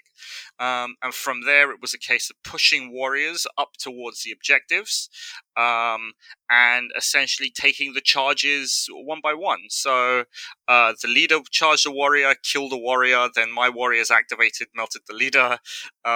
His guy with a chopper, he went through big chopper thing, whatever it is, big axe. He went onto the right-hand side. He messed up a couple of warriors, but, I had 2 immortals there, so they managed to deal with him fairly swiftly. And the guys with the bolt guns, at the end of the day, they're just bolt guns, and they don't really do all that much damage to 3-up save, 4-up save, 9, 10 wound guys. So I was really able to stick on the objectives, score as highly as I could for each primary on each turn. My secondaries, again, I took things like Seize Ground. Seize Ground is fantastic for Necrons because you can nominate a piece of terrain and say, okay, at the end of the turn, as long as I got 4 APL of guys near that piece of terrain and you don't have anything, I'm going to gain 2 victory points. And it's almost guaranteed with Necrons because your guys come back to life, which is great. I also had Hold the Line to stop him from getting into my deployment zone. And of course, when you've got objectives that are in the middle of the field, it doesn't really encourage people, especially in a smaller size kill team, to push forward into your opponent's objectives. So I scored maximum points for Hold the Line, maximum points for Seize Ground, maximum points for Central Control, because by the time turn 3 came around, I'd managed to wipe out pretty much anything that could contest the center of the battlefield. So I just pinged up Central Control for the last 2 turns.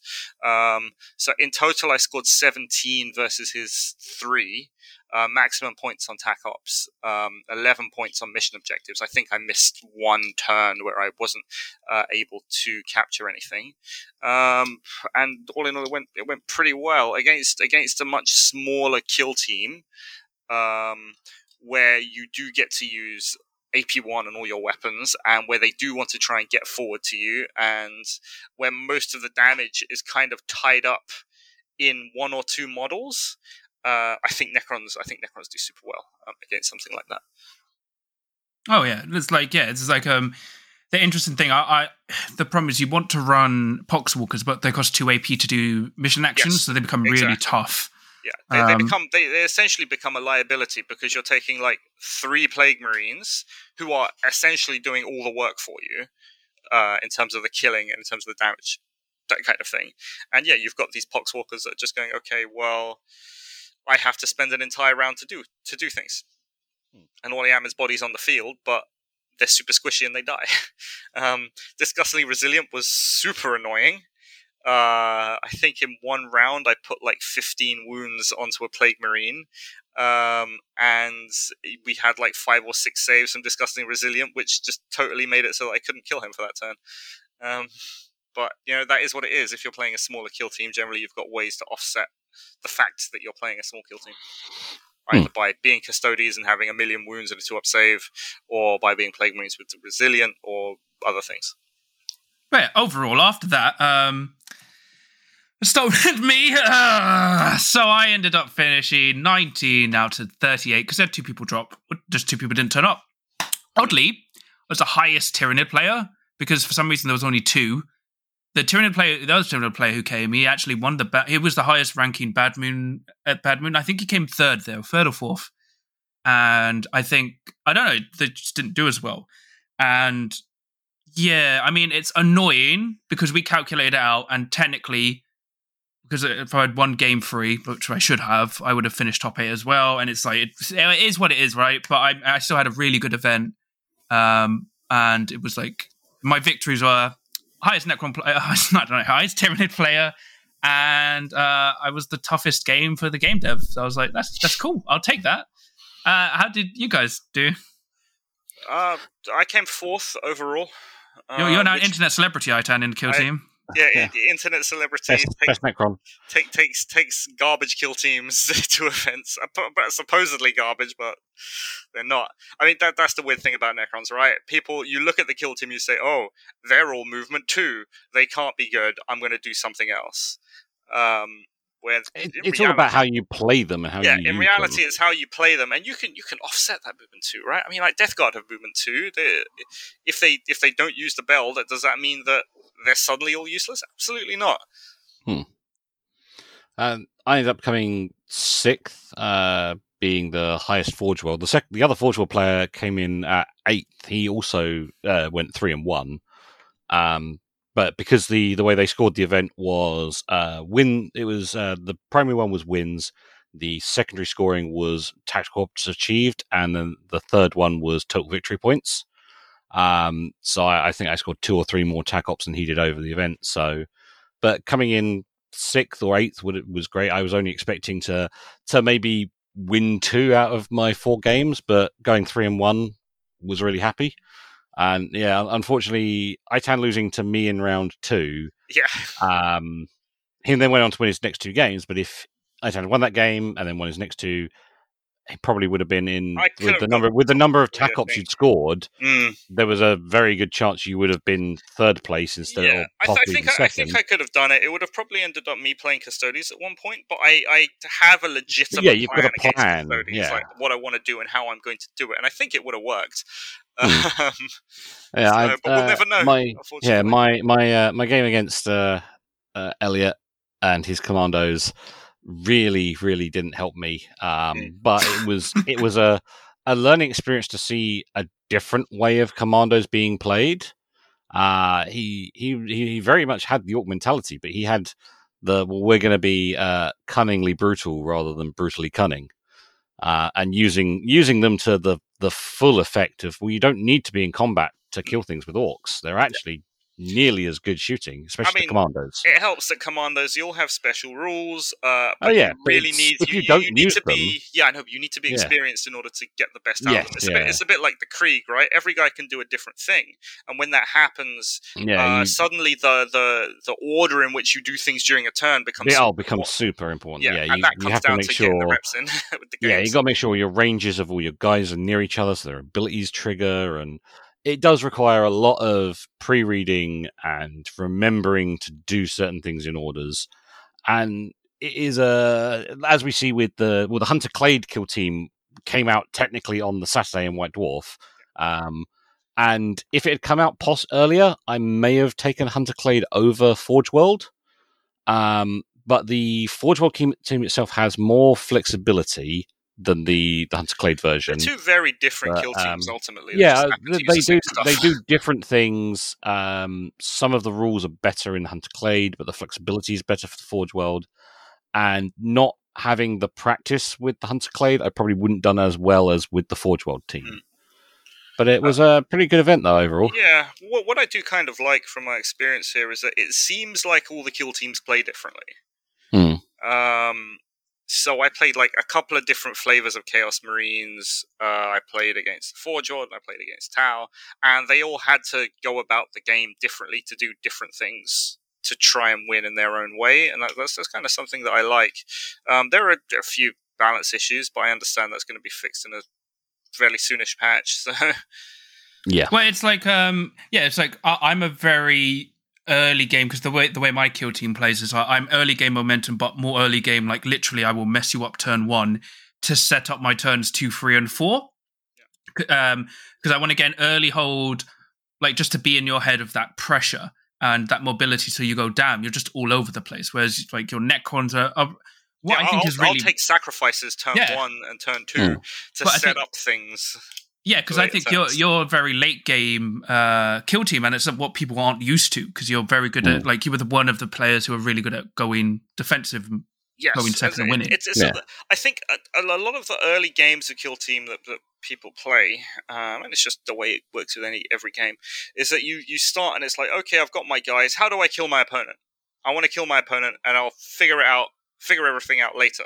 Yeah, well, that's because it's from the 40k mindset of my opponent can't win the game if he doesn't have any models left. Exactly, yeah. But in Kill Team, you can kind of circumvent that a bit. You can go an entire game without even, because the way Conceal and Active work, if you had two super shooty kill teams going up against each other, you could spend like 3 turns just getting into position on top of fire points and whatever, all in Concealed, and then do everything in the last turn.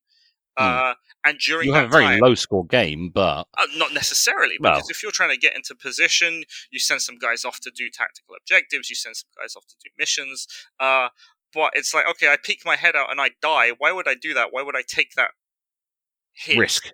Yeah. And for what? For nothing, really. Whereas that's kind of why I like Necrons. I can peek my head out and die, and it's kind of, it works out in my favor later on, because like, aha, now you showed what you're going to do, now you're dead. Well, it's like that's the kind of like the thing what I can do with my Tyranids, mainly the Gene Stealers, is like, because I can deny shooting, like normally like you can deny shooting with Conceal, but I can just do it from crazy positions. And yeah, it's just like, you'd think I'd be aggressive, but I like, because I've been playing Itan and Trials so much, I will like literally steal what they do, and like I've stolen off Itan's tech, like literally playing defensively, like using Gene Stealers just to run onto points, or like basically throwing them in the open, knowing they're going to die, or like putting them in places where my opponent has to deal with them, but it's pulling them out of position.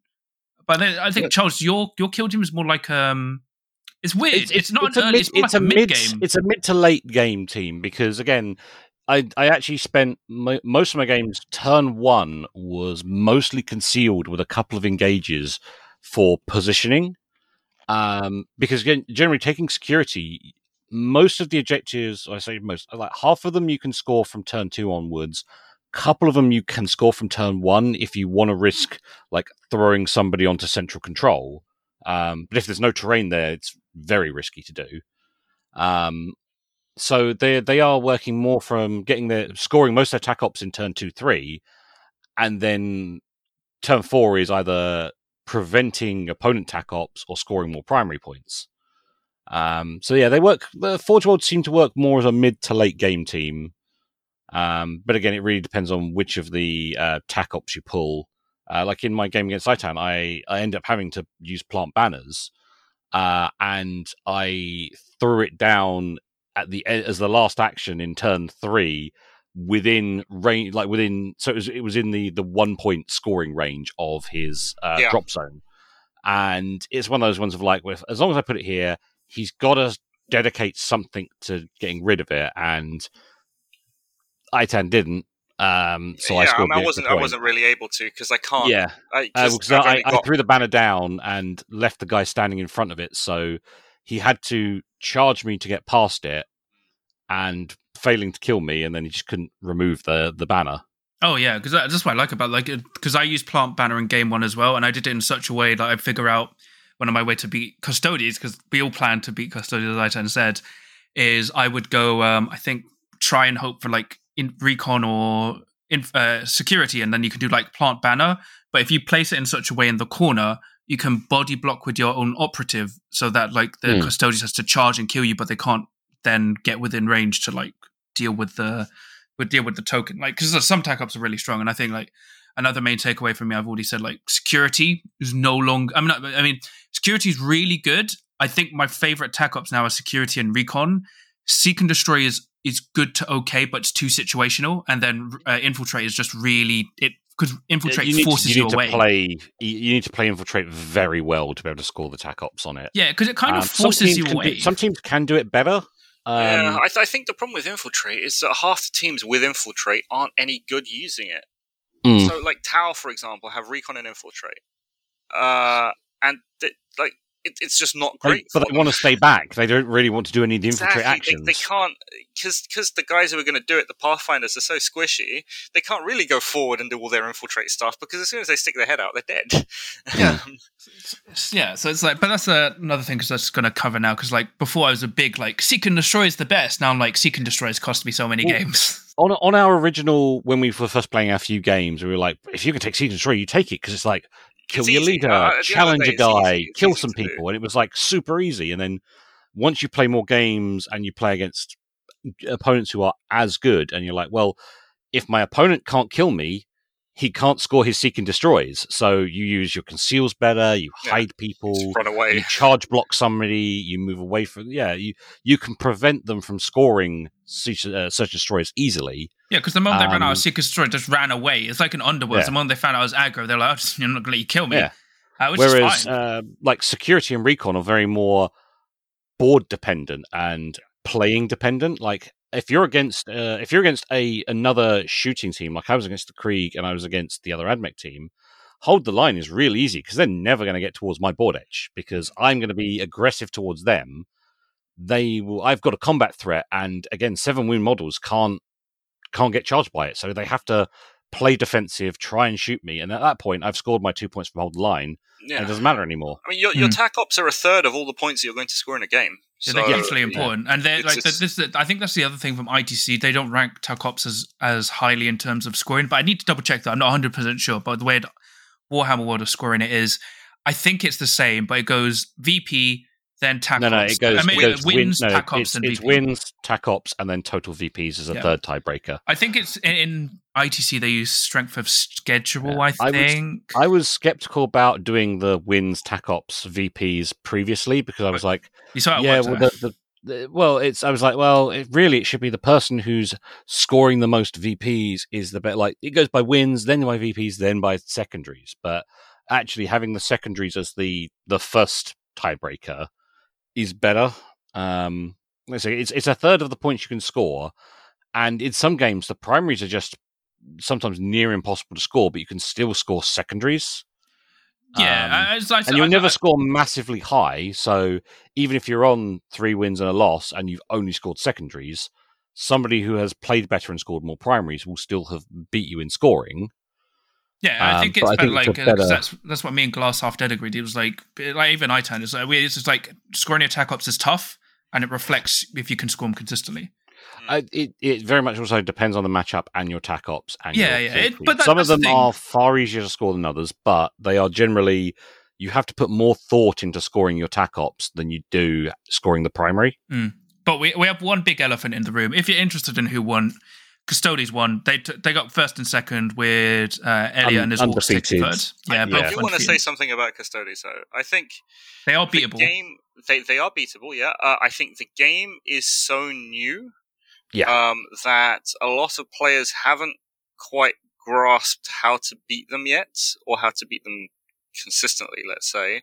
And they're also super forgiving as a kill team, just because they got a ton of wounds, they got 2 up saves, they can do pretty much all they want. Yeah, they have 4 actions, so you shoot somebody and they don't die, you can just shoot them again. Exactly. And they technically break the game with Brotherhood, because that's how it's been ruled by the community at the moment, because Brotherhood allows you to technically do actions you've already done or plan to do. But we understand that might be soon to change, so we'll see. Again, with rules as written versus rules as intended, again, the rules are written that they can perform an action before their activation, and it isn't an activation. So any of the rules saying, well, you can only do each thing once, do not apply to this. But intended, it was designed to give them an additional action in their activation. Yeah. But I think the main problem is like it's just like the game is sound. There's just some stratagems are too cheap for what they do. Yeah. Like it's not just Custodes. It's like it's just simple. It's simple tweaking, which you can play a dozen games in a test environment and with a test team of like 10 people, and you test these things, and somebody doesn't think like none of the testers think of using Stratagem X for reason Y, and it goes, oh well, nobody's ever used it, so it's fine at 1 CP, and then it reaches the wider world, and you get 100,000 people play it, and 100,000 people go, but what if I did X, and suddenly this stratagem is realized to be far stronger or more powerful than it was intended, or just the written rule of it is just wrong enough that, oh, actually, you can use it as an unintended way. Yeah, because I have some interesting they are stats. fixing go on. Yeah, because I have they are fixing it. Well, from the tournament is, I think, attackers, because they were noting who was attackers. So apparently attackers were winning like... I think it was like a 75%... 80% winning attackers. Yeah, on average, if you're the attacker, you'll generally go first. Yeah. So attackers were winning most of the time. Grey Knights actually bottom out. So at Bad Moon, Grey Knights were the most representative and did really well. And then when there's a tournament where there's more terrain, not as many fire lanes, the shooting teams didn't do as well. I think even the top... the shooting teams were mixed, right? There was... In top 8, it was actually relatively... You could say shooting. Custodies can do everything. Yeah, they can do everything. I was only dedicated shooting top 8, I'd say. I mean, the way I play my warriors, they're kind of like a combat element. But you don't have melee. Yeah. I don't have any melee. I mean, so what? It was Talons of the Emperor, both teams that are versatile. Commandos, again, Elliot was playing his Commandos in a very shooty way, but with combat. Necrons, who are realistically a shooting team. Played by some guy who does off MetaMuseums.com, I hear. Death Guard, who again are a bit of a mixed team as their Space Marines, but they tend to do a bit more shooting because they're slower. My Forge World, I'm a bit of a mixed, but even my combat guys have got quite decent shooting. I was using but it's still a frame combat. 7th place was a Harlequin troop, so actually a very combat focused army. Yep. 8 was again Forge World. He was playing again more of a shooty list. That's there aren't really top 8. It was a there aren't really all that many dedicated combat kill teams anyway. I think it was just me, Tyranid, really. Harlequins, demons. We didn't say any demons that day. No, there was no demon. So there was no pure demon player. There was no Eldar, no Dark Eldar, no Kroot, no Kroot. No Space Marines. There's only one There was one generic Space Marine player playing tactical squads. But yeah, there was no Deathwatch subfaction.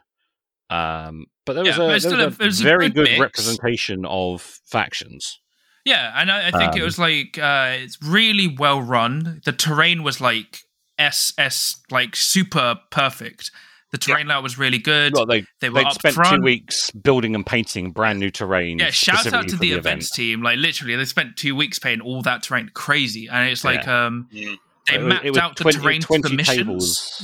20 tables of terrain. And the best thing they said, right? They said, "Oh, if your objective ends up under a terrain piece, either move it with your opponent's permission, or let us know, and we'll be happy to move the terrain piece." Yeah, and that fixed so many issues. Yeah, they designed 2 maps. So they had Verticus and Octarius, and for each of those, they designed 2 layouts for the 4 missions. So there shouldn't have been any point where an objective goes under the terrain unless a piece of terrain had been knocked during play. Yeah, which I had in one of my games. We had to just slightly move the 2 pieces back a little bit to put the marker down. And I think we all had they said it was basically the same mission 3. That's where like they had the most they had to do that. It's just where like terrain not being placed perfectly because it's a diagonal deployment and the objectives are placed weird. But they were like perfect. They're really good with rulings on it. It was like I like some people have said like, oh, they should have dealt with the slow playing better. But the problem with slow playing is I was the only one to report it, and then I only also unless a player is well known for slow players in several other games, you can't really go judge. Can you just watch this player for the entire day? Yeah, Because and it's the like, judge but they can't do that. no, but they said like the problem is I was the only one to report it, no one else did, and like we only found out at the end of the tournament that he'd slow played it his entire game. So I know some people are, they should have been on it. It's like they did say they will be on it. It's like if people report it, they can deal with it immediately. But they said, yeah, for the next event, they're going to try and work on something to deal with that better. If people don't report it and tell judges, then how are they supposed to know it's an issue? Yeah, because the reason I'm so upset about it is because like with Underworlds, I've become really good at catching and dealing with slow players. So when it's just I got tricked anyway. But overall, the event was really, really good. Like, yeah, I think as gold standard. I think the bar is super high for other TOs. I don't think any other events are going to be able to match that kind of terrain quality standard. Well, not without just dropping like £500 on brand new terrain, exactly. Which but the is thing not is, an easy thing to do. Kill Team, to be played at its best, does need a certain level of terrain, and terrain of a specific type. And that's not like your generic 40k terrain or your fantasy terrain, right? So it's almost like if I'm going to run a Kill Team event myself, okay, let's say it's for 20 people. Now I need 20 10 sets. tables.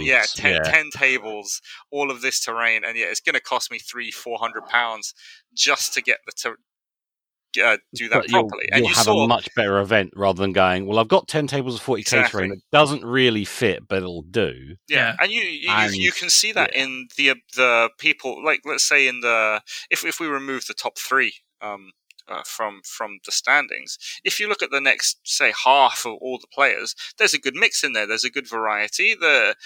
Because of the terrain, it allows Kill Teams to be able to do what they're designed to do, as opposed to, okay, I'm just sitting here, I can't do anything because there's this big open fire lane in the middle of the board, and if I stick my head out, all my guys will die without any kind of cover. My combat fire team doesn't work because there's no low-lying scatter stuff in order to break up line of sight for when I need to charge, that kind of thing. It's massively impactful. Yeah, and I was speaking to the events team, and they said even like their American events follow the same suit. So it's like even if you're not playing in the UK, like you're going to get the same great standard, which is like really good. It's just because even the melee team struggled to do well because there was so much terrain in the way, and like with heavy terrain that you couldn't traverse, they had to sacrifice, like they had to spend at least a turn moving into position, which is good because like the other problem I had with the Bad Moon terrain, because it was so open, if your opponent couldn't deal with you in time, you could just rush in with no impediment to your movement. Yeah. So it's like it was really balanced, and it shows how important terrain is. But it's also like, food was standard for Warhammer World, still okay. But it's just like, really good. Shout outs to the aircon during game 4. Even though it blew everything away, shout out to the aircon. There's like a tornado that rolled in. Someone opened the window. I think it was also because we've been to Warhammer World events previously, and pre-COVID, when you'd have 128 players playing 40k, and it's a lot of people in a small space, and it can get very loud, very hot. There was 40 players. They also had a few open tables for their normal gaming that they do, but it was a much better atmosphere. The one criticism that I would have though is having one game before lunch. What it means, like after game. So it was 4 rounds 2. total, and we started the first round at like 10:15. Yes. We had an hour and 45-minute game, and then we had our lunch break. Yeah. And then you kind of played your next game, and you were like, okay, I'm like halfway through the day because I've just had lunch. Yeah. After game 2, you're at 3:30, and I was thinking, okay, well, we'll do one more round now, and then sure, we'll end up 5 and everything will be fine. But no, you've got another 2 rounds, and each round is an hour 45 minutes long, plus the setup time, plus everything else, and it feels like a much, much longer day when you're doing 3 games of Kill Team back to back. Then if you were to do 2 and 2, we finished like 6 to 6:30. I think it was, and then we left Warhammer World like 7:30, right? I know it was like just before 8 when we left Warhammer World, which is when the event was scheduled to end, and it did end on time. There was no overrun, which is great. And we left around about 8. We had a late train back, so we wanted to make sure we could stay for the event and not have to be like rushing to try and get home. And that was a whole nother issue. Yes. But the event timing was great. There was enough time between rounds. You could probably bring it down to an hour and a half. Maybe. The main thing was we spent like the first 10 to 20 minutes of a round was doing just all setting of up and doing all the stuff. Yeah, even though the boards were ready, it was placing the objectives, doing your kill teams, equipment, tac ops, deployment, and you do lose 15 to 20 minutes just going through the actual steps of setting up and playing the game. I remember one of the organisers called, an hour left on your games, and I'm sitting here. Well, I've just haven't even started round one yet. I haven't rolled a dice yet. Oh yeah, it's like I think the hour and 45 is needed, even with the setup. It just like generally my games were an hour and a half or like slightly less than that. But I think the hour and 45. I agree. I would prefer if the event started at 9 because when we used to play at Warhammer World years back, it started at 8. Registration was 8 and 9. Well, yeah, registration was 8. It was like 9. They tried to start like 9:30. Again, when you're playing something like 40k and you've got like 3 rounds of 2 hours, you kind of don't have the time to really mess around. You could start at 9 and then you would go 10, 11, 12, 1. Lunchtime is at 1 for an hour. I think the only 2. And finish at 6, and then you're good to go. Yeah, I think the only thing I would change for the event structure is just doing 2 games. Like I would be happy to start at 9. This is the weird thing, but it's with wargamers in general. People don't want to play at 9; they want to start at 10. But then they complain the event finishes too late, but they want to start late. It's like you can't win. Or else maybe I think possibly you could make the time allocated for the games shorter, but if you gave a dedicated, say, 20-minute setup time. So let's say for example, they gave you an hour to play the game. And they gave you 20 minutes of dedicated setup time to begin with. And the time when the game didn't start until like 20 minutes after that. Yeah. And if your setup runs over that 20 minutes, well, now you're eating into your game time. Exactly. But I think that's just a more philosophical thing. Like I was lucky that all my games, I finished before time. I got the full 4 rounds in all of my games.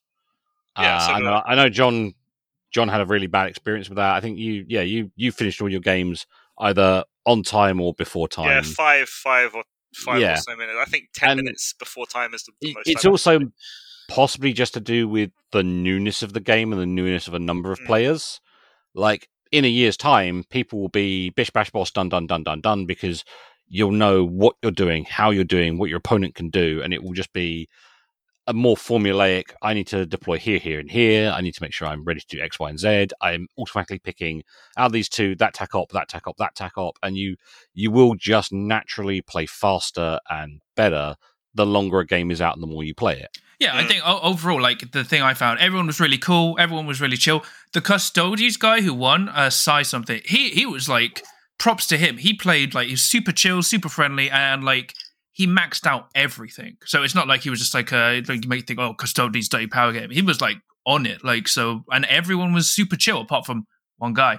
But yeah, so like if you were going to go, I think they're going to plan to do at least 3 a year from the sounds of it, and the next one's going up soon. I mean, hopefully you would hope there's like 1 a quarter to match the releases. Yeah. Because there's meant to be we've already been, Gen Con has spoiled the next box, Chalath, which is the Tau versus, the Tau versus Sisters. So that'll be out sometime between October and December. Yeah. You would hope that they run an event in that space to match that season. Yeah, and I think if you wanted to go to a Kill Team event, highly recommend Warhammer World. You will not have a bad time. Yeah, for sure. But if you don't live in the UK or it's just not feasible, get people to run an event, go to an event, play the game. As a game, I find it's one of the better rule sets that Games Workshop have put out. I always liken it to, so my favorite ever rule set that Games Workshop put out is The Hobbit, actually, believe it or not. I think as a game it's fantastic. It's well balanced. Well, it's a rule set with minimal rules in it, essentially. Exactly, yeah, and it's very simple. It's how you play the game as opposed to finding all this weird shit that you can do. Because it was good having, like, for Warhammer World, having the game devs playing in there, and like I'm pretty sure he asked John, but he was like, he was asking me like, how did you think the game worked? Balance issues aside, because balance is one of those things that subjective happens to an extent. Yeah, you can fix it. And he was like, was there any problems with the core rules, anything like that. And it's like, generally, I don't have any real issue with the core rules. It's more an unclear wording, but again, that could be errated. The game is pretty solid in terms of rules. There's a few things that break things, but that's rules on top of rules that cause the issue rather than it's that weird a core concept. But mechanically, the game is sound and you will always have a good time. Better terrain does make it a better experience, but at the moment, you've got to, like, unless you're willing to help your TO, like with buying and painted terrain, you got to work with what you will have. Every player must bring one set of terrain to the event. Every player brings Octarius. But it's a really solid game. I think it's better than Underworlds, and my favorite game used to be Underworlds. I just think it's really easy. Like, it's like 40k, but interactive in a way where you can do stuff and it's not too much. Well, you can it's generally kind know of stuff. like the very old when they did like the first rules for 40k and 40 minutes. And it was basically like, you bring a character, you bring a couple of units, you'll get a game done really quick and fun, and you can still play 40k, but without the 14-hour hassle of playing a game. Yeah, it's deceptively simplistic. That's what Kill Team kind of scratches. It's you can play 40k, but it's not oh wow, all my guys have died in his first turn of shooting. Well, that's my game ruined. Well, it's deceptively simplistic, but in a good way. So you think its game's quite simple, but if you want to play and go deeper, it rewards you for doing so. So it's not like there's a lot that you can actually do, just by model positioning, for example. Yeah. There's so much you can do with model positioning, and it's like at its base, most simplistic thing, it's okay, I got my kill team, you got your kill team, we're basically trying to shoot each other and do a bit of stuff on the side. But when you get into stuff like tying up models with charges and doing charge blocking by not fighting people, exactly, and now that we know that there aren't doors in pieces of terrain, being able to block off entire sections of the board just by a wall being there and a couple of guys. I mean, also one incredibly useful piece of kit to have that makes playing easier is a straight line laser. Yeah. Because of the way you're having to measure the cones for the line of sight or the cover lines. And it's a very subjective thing. If you're trying to use a tape measure and the tape measure slightly bends, it goes around the piece of terrain. A couple of times. It's like, okay, well, there's like a millimeter in it, but let's as the rules say, if you go over that piece of terrain. If you're playing in in an actual tournament setting where things like that do matter, one of the line lasers that you can buy, and you can just go like, well, straight line for the base, crosses the cover, doesn't cross the cover, and it removes the ability to have an argument. I think that's also part of the reason why my games were generally faster, because if there was an issue where is that guy in line of sight, it was a quick 5 seconds, bip, bip, yep, I can see him, doesn't touch the terrain, off a go. So that's a highly recommended purchase if you're going to play Kill Team competitively and regularly. And it allows you to even then, when you're as you're playing your game, if you know you need to move a guy into a specific position to be able to see, you can kind of you can instead of going constantly back and forth, like, oh, move this guy, can I see, can I not see, okay, no, let's do this, let's do that, and all that kind of thing. It kind of speeds things up quite a bit. Yeah. But I think overall, once a really good event, amazing from Warhammer World, and I think we'd all highly recommend it. And we all had a good time. So I hope you've enjoyed our rather long chat. It's just under 2 hours, but it's good. Yeah, it's good. It's a tournament report. Exactly. I'll be doing more crit casts on 40k Kill Team most likely. And once again, thank you to Charles and Aitan for helping me record this. No problem. You can check out Aitan at offmaremuseums.com. Sorry, the reason why he's bringing this up is because we always do a bunch of stuff together, and I keep asking for shout outs and I never get any. So we're lumping everything in at the end. Yes, and then you can check out I'm going to be writing Kill Team articles. I'm going to be writing about how I piloted Necrons for this. I'm going to do my own words of a tournament write-up. Yeah, a bunch of different things. I generally write about anything and everything that I'm interested in. So any kind of card games, any kind of board games, any kind of anything that I'm playing. So there's a lot of different things on there. Yeah, and then Charles, you can just catch on my videos. Scrounging. Yeah. But that's pretty much it. I hope you enjoyed this Critcast episode, and I'll be back with more, probably at a higher rate. So see you guys soon. And it's goodbye from me and goodbye from those two. And remember, keep rolling crits, even if it's in audio format.